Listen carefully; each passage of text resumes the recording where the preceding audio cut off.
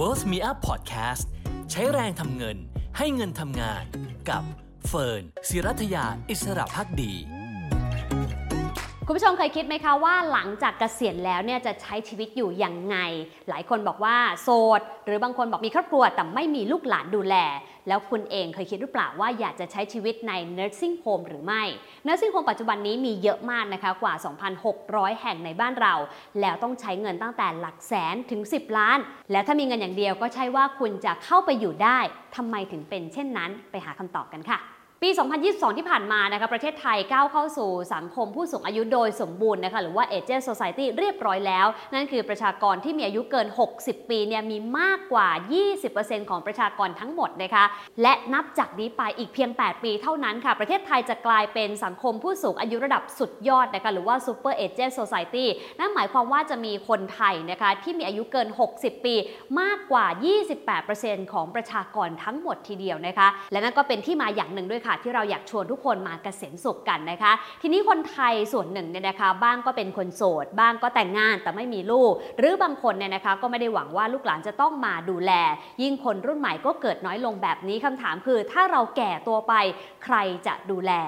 ข้อมูลจากสถาบันวิจัยประชากรและสังคมของวิทยาลัยมหิดลนะคะเขาเคยทำการสำรวจในปี 2021 ค่ะเขาไปสอบถามคนกลุ่ม Gen 4 ซึ่งยังเป็นวัยรุ่นอยู่เลยนะคะว่าแก่ตัวไปแล้วเนี่ยเขาอยากจะอยู่อย่างไรซึ่งพบว่ามี 15% ของคนกลุ่ม Gen 4 นะคะที่บอกว่าตัวเขาเองเนี่ยอยากจะอยู่ในที่ที่มีการดูแลผู้สูงอายุแบบสมบูรณ์แบบหรือว่า Senior Complex นั่นเองนะคะเนื่องจากว่าสถานที่แบบนี้ก็จะทำให้เขาเนี่ยใช้ชีวิตได้อย่างง่ายๆแล้วก็ค่อนข้างสะดวกสบายด้วยค่ะเพียงแต่มีปัจจัยเดียวที่ต้องมีก็คือเรื่องของเงินนั่นเองดังนั้นวันนี้เราจะมาดูกันนะคะว่าจริงๆแล้วเนี่ย nursing home หรือว่า senior complex ทุกวันนี้มีกี่รูปแบบกันบ้างค่ะnursing home หรือว่าบ้านพักผู้สูงอายุในปัจจุบันเนี่ยนะคะต้องบอกว่าเป็นสถานที่ที่ใช้ดูแลสำหรับคนที่เป็นผู้สูงอายุคนเกษียณหรือไม่ก็ผู้ป่วยนะคะซึ่งก็จะมีทีมแพทย์พยาบาลแล้วก็ผู้เชี่ยวชาญเฉพาะทางเป็นผู้ดูแลค่ะรวมถึงมีหลากหลายรูปแบบให้เลือกทีเดียวนะคะ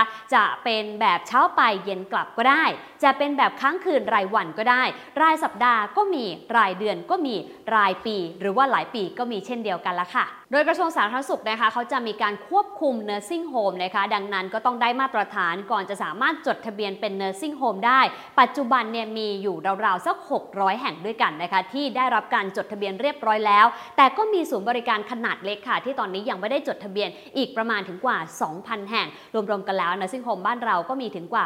2,600 แห่งแล้วล่ะค่ะอีกหนึ่งประเด็นที่น่าสนใจนะคะก็คือระดับราคาของ nursing home ค่ะปัจจุบันเนี่ยกว่า 2,600 แห่งในบ้านเราเนี่ยระดับราคาต่างกันมากเลยนะคะตั้งแต่หลักพันบาทต่อเดือนไปจนถึงหลักหลายหมื่นบาทต่อเดือนนะคะคำถามก็คืออะไรทำให้ราคามันมีความห่างกันขนาดนี้บริการแตกต่างกันมากน้อยแค่ไหนทำเลที่ตั้งมีผลหรือไม่เรื่องนี้นะคะเดี๋ยวเราไปไล่ดูกันค่ะซึ่งศาสตราจารย์วิทยาวัฒน์รุ่งเรืองผลนะคะซึ่งเป็นอาจารย์ประจำภาคการตลาดคณะพาณิชยศาสตร์และการบัญชีมหาวิทยาลัยธรรมศาสตร์บอกว่ามีหลายปัจจัยค่ะที่ส่งผลต่อราคาของ nursing home ปัจจัยแรกนะคะซึ่งเป็นต้นทุนหลักเลยของ nursing home ก็คือเรื่องของทำเลที่ตั้งนั่นเองซึ่งทำเลที่ตั้งของ nursing home ถ้าอยู่ใจกลางเมืองหรือไม่ก็อยู่ใกล้กับโรงพยาบาลหรือติดถนนเนี่ยนะคะราคาก็จะค่อนข้างสูงค่ะเพราะอย่าลืมว่านี่คือต้นทุนที่สำคัญที่สุดของ nursing home แต่ละแห่งทีเดียวทำเลยิ่งสะดวกสบายยิ่งใกล้โรงพยาบาลเท่าไหร่ราคาก็จะยิ่งถีบตัวสูงขึ้นนะคะแต่ว่าทำเลออกนอกเมืองสักหน่อยไม่ได้ติดกับโรงพยาบาลมากนะราคาก็อาจจะย่อมเยาวลงไปนั่นเองค่ะคำถามก็คือแล้วผู้สูงอายุแบบไหนที่เหมาะกับทำเลไหนนะคะสำหรับใครที่เป็นผู้สูงอายุที่ยังพึ่งพาตัวเองได้ยังมีกิจกรรมที่ต้องออกสังคมบ้างการเลือกทำเล nursing home ที่อยู่ริมถนนใหญ่ใจกลางเมืองน่าจะเหมาะกว่าค่ะเพราะว่าสามารถใช้รถสาธารณะหรือว่าเรียกรถได้ค่อนข้างง่ายนะคะแต่ถ้าใครเป็นผู้สูงอายุที่อยู่ติดที่แทบจะไม่ได้ออกไปทำกิจกรรมภายนอกด้วยตัวเองเลยการเลือกที่อยู่ชานเมืองหรือว่าในซอยหน่อยก็จะช่วยประหยัดค่าใช้จ่ายได้มากกว่าแถมยังได้ความสงบมากกว่าด้วยล่ะค่ะ ปัจจัยที่2นะคะที่มีผลต่อระดับราคาของ nursing home ก็คือรูปแบบในการชำระเงินแล้วก็เงื่อนไขในการให้บริการค่ะต้องยอมรับนะคะว่าบ้านเรามีการให้บริการหลายรูปแบบทีเดียวค่ะสามารถชำระได้ทั้งแบบรายสัปดาห์ก็มีแบบรายเดือนก็มีราย6เดือนก็มีหรือว่ารายปีก็มีเช่นกันนะคะยิ่งถ้าเป็นสัญญาณระยะยาวเท่าไหร่เนี่ยก็จะทำให้ค่าใช้จ่ายเฉลี่ยต่อเดือนถูกลงเท่านั้นนั่นเองค่ะ แต่ที่น่าสนใจคือในต่างประเทศค่ะตอนนี้ต้องบอกว่ามีหลายรูปแบบนะคะที่อาจจะทำให้ค่าใช้จ่ายระหว่างที่อาศัยอยู่ใน nursing home ไม่สูงมากนักค่ะอย่างเช่นในบางประเทศนะคะเขาก็จะมีวิธีการก็คือเวลาใครเนี่ยเป็นผู้สูงอายุไปเนี่ยนะคะอยากจะไปอยู่ใน nursing home ต้องจ่ายเงินก้อนแรกที่เป็นค่าใช้จ่ายค่อนข้างสูงหน่อยค่ะแต่ว่าจะสูงแค่ก้อนแรกเท่านั้นนะคะหลังจากนั้นเนี่ย nursing home ก็จะเอาเงินก้อนนี้ไปลงทุนเพื่อสร้างผลตอบแทนดังนั้นค่าใช้จ่ายรายเดือนหลังจากที่ผู้สูงอายุเข้าไปอยู่แล้วก็เลยจะไม่ค่อยสูงสักเท่าไหร่และบางครั้งนะคะถ้าใครอยากจะย้ายออกก็จะได้เงินคืนด้วยหรือถ้าบางคนเสียชีวิตแล้วนะคะแต่ว่ายังไม่ถึงกรอบเวลาที่กำหนดไว้เนี่ยก็สามารถนำเงินก้อนนั้นไปคืนให้กับลูกหลานได้อีกด้วยและบางประเทศนะคะก็จะมีเงื่อนไขในการให้บริการที่น่าสนใจเหมือนกันก็คือเขาจะเชื้อเชิญค่ะให้ผู้สูงอายุที่มีสุขภาพร่างกายที่แข็งแรงเข้ามาอยู่อาศัยและเป็นเจ้าหน้าที่ทำงานให้กับ nursing home ไปด้วยในตัวเลยนะคะดังนั้นเวลาที่เขาทำงานในแต่ละชั่วโมงก็สามารถนำมาหักกับค่าใช้จ่ายที่เขาจะต้องจ่ายให้กับศูนย์บริการนั้นอีกด้วยดังนั้นก็แปลว่าถ้าผู้สูงอายุคนนั้นยังแข็งแรงยังทำงานได้ก็จะมีค่าใช้จ่ายต่อเดือนที่น้อยลงนั่นเองแต่ว่าโมเดลแบบนี้ยังไม่ได้เห็นในบ้านเรานะคะใครจะนำไปใช้ก็ไม่ห่วงละค่ะปัจจัยที่3เลยนะคะที่มีผลต่อราคาก็คือความหลากหลายของบริการค่ะต้องยอมรับนะคะว่าผู้สูงอายุหรือว่าคนที่ไปอยู่บ้านพักคนชราเนี่ยก็จะมีระดับสุขภาพที่แตกต่างกันนะคะบางคนเนี่ยแข็งแรงดูแลตัวเองได้ 100% นะคะบางคนดูแลตัวเองได้บางส่วนนะคะหรือบางคนติดเตียงดูแลตัวเองไม่ได้เลยซึ่ง3กลุ่มนี้ก็จะมีค่าใช้จ่ายในการให้บริการที่แตกต่างกันไปนะคะคนที่แข็งแรงหน่อยไม่ต้องมีเจ้าหน้าที่มาคอยดูแลหรือว่าคนที่ต้องมาให้ยาตลอดเวลาเนี่ยนะคะไม่ต้องมีผู้เชี่ยวชาญหรือพยาบาลตามติดอย่างใกล้ชิดก็จะมีค่าใช้จ่ายที่ค่อนข้างต่ำกว่าส่วนการให้บริการนะคะก็ต้องขึ้นอยู่กับว่า nursing home แต่ละแห่งนั้นเขามีการเชื่อมต่อกับโรงพยาบาลมากน้อยแค่ไหนถ้าอยู่ภายใต้สังกัดของโรงพยาบาลหรือว่ามีการเชื่อมต่อกับโรงพยาบาลโดยตรงก็จะมีราคาที่ค่อนข้างสูงกว่านะคะซึ่ง nursing home แบบนี้ก็น่าจะเหมาะกับใครที่รู้สึกว่าไม่สามารถดูแลตัวเองได้ 100% ต้องการการดูแลเป็นพิเศษก็ต้องยอมจ่ายเพิ่มขึ้นเพื่อให้สุขภาพร่างกายของเรามีคนดูแลอย่างใกล้ชิดค่ะแต่ nursing home ทั่วๆไปที่ไม่ได้เชื่อมต่อหรือว่าอยู่ในสังกัดของโรงพยาบาลก็อาจจะเหมาะกับผู้สูงอายุที่มีสุขภาพร่างกายที่แข็งแรงกว่าหรือว่าดูแลตัวเองได้มากกว่านั่นเองค่ะปัจจัยที่4เลยนะคะที่มีผลต่อเรื่องของราคา nursing home ก็คือพื้นที่แล้วก็บริการส่วนกลางนั่นเองค่ะในแง่ของพื้นที่เนี่ยก็หมายความว่าพื้นที่ของห้องของบรรดาผู้สูงอายุนั่นเองนะคะเขาอยู่แบบไหนอยู่แบบเดี่ยวอยู่แบบกลุ่มเดี่ยวก็เป็นพื้นที่แคบหรือว่าเป็นพื้นที่กว้างนะคะซึ่งขนาดของพื้นที่ก็จะล้อไปกับระดับของราคานั่นเองค่ะเช่นสมมติถ้าใครอยู่พื้นที่เดี่ยวอยู่คนเดียวเนี่ยนะคะแล้วก็มีบริเวณที่กว้างหน่อยราคาก็อาจจะสูงหน่อยค่ะตรงกันข้ามนะคะถ้าใครอยู่รวมกับหลายคนแล้วก็เป็นสถานที่ที่ใช้ส่วนกลางร่วมกันราคาก็จะย่อมลงมานั่นเองส่วนเรื่องของการบริการส่วนกลางนะคะคล้ายๆกับโรงแรมเลยนะคะที่มีตั้งแต่3ดาว4ดาว5ดาวแตกต่างกันไปค่ะซึ่งก็ต้องไปดูนะคะว่า nursing home เหล่านั้นเนี่ยมีพื้นที่ที่เป็นส่วนกลางมากน้อยแค่ไหนนะคะมีพื้นที่ใช้สอยมากหรือเปล่ามีส่วนกลางที่เป็นสระว่ายน้ำไหมมีสวนให้กับคุณตาคุณยายไปเดินเล่นออกกำลังกายมากน้อยแค่ไหนหรือว่ามีพื้นที่ครัวส่วนกลางให้สามารถทำอาหารร่วมกันหรือว่ามีกิจกรรมต่างๆมีห้องสันทนาการด้วยยิ่งถ้ามีครบวงจรเท่าไหร่ราคาก็จะยิ่งค่อยๆสูงขึ้นตามความสะดวกสบายแล้วก็บริการที่เพิ่มขึ้นนั่นแหละค่ะปัจจัยที่5นะคะที่มีผลต่อระดับราคาของ nursing home ก็คือความสามารถในการเข้าถึงโรงพยาบาลนะคะยิ่งมีความเร็วเท่าไหร่อยู่ในโรงพยาบาลในรั้วเดียวกันเลยเนี่ยราคาก็จะยิ่งสูงขึ้นนะคะแต่ถ้าไกลออกไปหน่อยก็จะมีระดับราคาที่ย่อมเยาวลงไปถามว่าแล้วควรใกล้ไกลแค่ไหนนะคะอาจารย์วิทยวัฒน์บอกไว้แบบนี้ค่ะบอกว่าระยะเวลาที่ดีที่สุดนะคะไม่ควรเกิน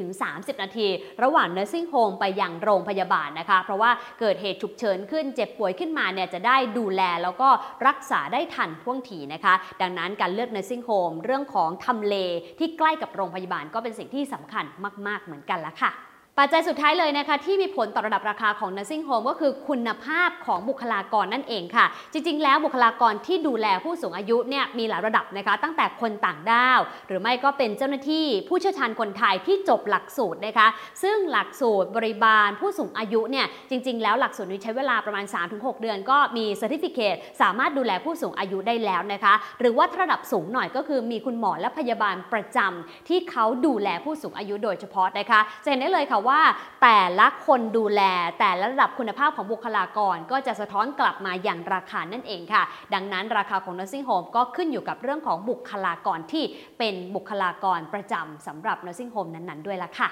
และนั่นก็คือ 6 ปัจจัยนะคะที่มีผลต่อระดับราคาของ nursing home เดี๋ยวมาทวนกันอีกครั้งหนึ่งนะคะอย่างแรกเลยก็คือทำเลของ nursing home ค่ะอย่างที่ 2 คือรูปแบบในการชำระเงินแล้วก็เงื่อนไขในการให้บริการ 3 ก็คือความหลากหลายของบริการนะคะยิ่งหลากหลายมากราคาก็จะยิ่งสูงมากขึ้น 4 คือพื้นที่และบริการส่วนกลางนะคะยิ่งมีมากเท่าไหร่ก็ราคาก็ขยับขึ้นไปเท่านั้นแหละค่ะ 5 ก็คือความสามารถในการเข้าถึงโรงพยาบาลยิ่งใกล้ก็ยิ่งแพงและสุดท้ายคือคุณภาพของบุคลากรนะคะยิ่งเป็นแพทย์พยาบาลที่มีความเชี่ยวชาญเฉพาะทางก็ยิ่งราคาสูงขึ้นค่ะฟังมาถึงตรงนี้หลายคนอยากรู้แล้วนะคะว่าแล้วเราต้องเตรียมกันไว้เท่าไหร่กันแน่สำหรับ nursing home นะคะวันนี้ฟันมี3ช่วงระดับราคานะคะที่อยากจะชวนคิดแล้วก็อยากจะให้ไปดูกันนะคะว่าเราน่าจะเหมาะกับ nursing home แบบไหนแล้วก็บริการที่แตกต่างกันไปสำหรับ3ช่วงราคามีอะไรบ้างไปดูช่วงแรกกันก่อนนะคะที่ราคาต้องบอกว่าถูกที่สุดเลยนะคะคือหลักพันบาทต่อเดือนเท่านั้นตัวอย่างเช่นบ้านบางแคนะคะจ่ายเดือนนึงเนี่ย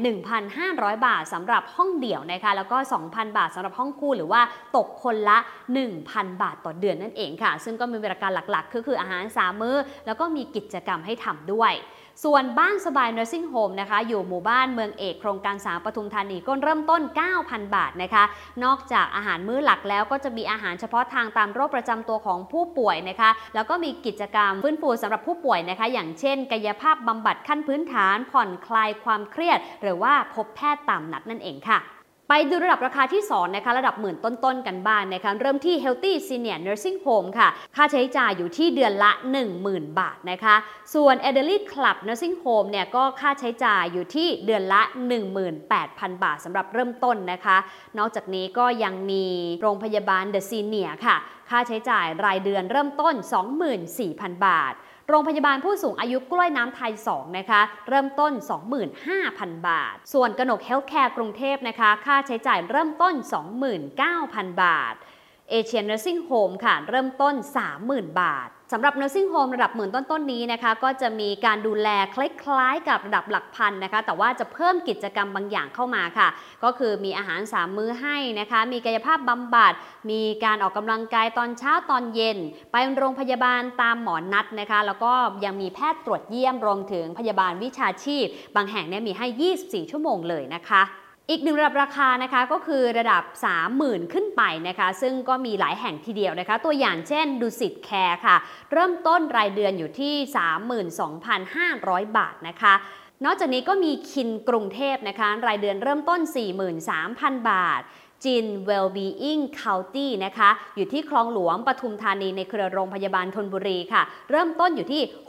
66,000 บาทนะคะซึ่งสำหรับราคาที่สูงขึ้นก็จะมีกิจกรรมเพิ่มขึ้นค่ะเช่นบางแห่งเนี่ยก็จะมีบริการสปาให้ด้วยบางที่นะคะก็จะมีกิจกรรมสันทนาการรวมถึงมีบริการซักรีดให้แล้วก็มีแพทย์เข้าตรวจ1 ครั้งต่อสัปดาห์เป็นต้นค่ะเป็นยังไงกันบ้างคะฟังมาถึงตรงนี้แล้วนะคะหลายคนที่เริ่มวางแผนใช้ชีวิตหลังเกษียณให้เกษียณสุขเนี่ยอาจจะเริ่มคิดแล้วนะคะว่าเราน่าจะเหมาะกับ nursing home หรือไม่แล้วก็ถ้าเราอยากจะเลือก nursing home แล้วควรจะเป็นแบบไหนนะคะถ้าแบบบ้านบางแคเนี่ยราคาย่อมเยาวหน่อยนะคะอาจจะอยู่กับคู่ชีวิตหรือว่ากับเพื่อนเดือนละ 2,000 บาทเนี่ยนะคะถ้าใช้ชีวิตหลังเกษียณไปจนถึงสิ้นอายุขัย20 ปีเราก็ต้องเตรียมเงินไว้เกือบ 500,000 บาทค่ะแต่ถ้าเราอยากจะเลือกอยู่ในที่มีบริการดูแลครบครันมีสปาให้ด้วยนะคะอย่างที่จินที่ค่าใช้จ่ายเดือนละ 66,000 บาทก็ต้องเตรียมเงินไว้มากหน่อยละค่ะคูณ3ไปเลยนะคะประมาณสัก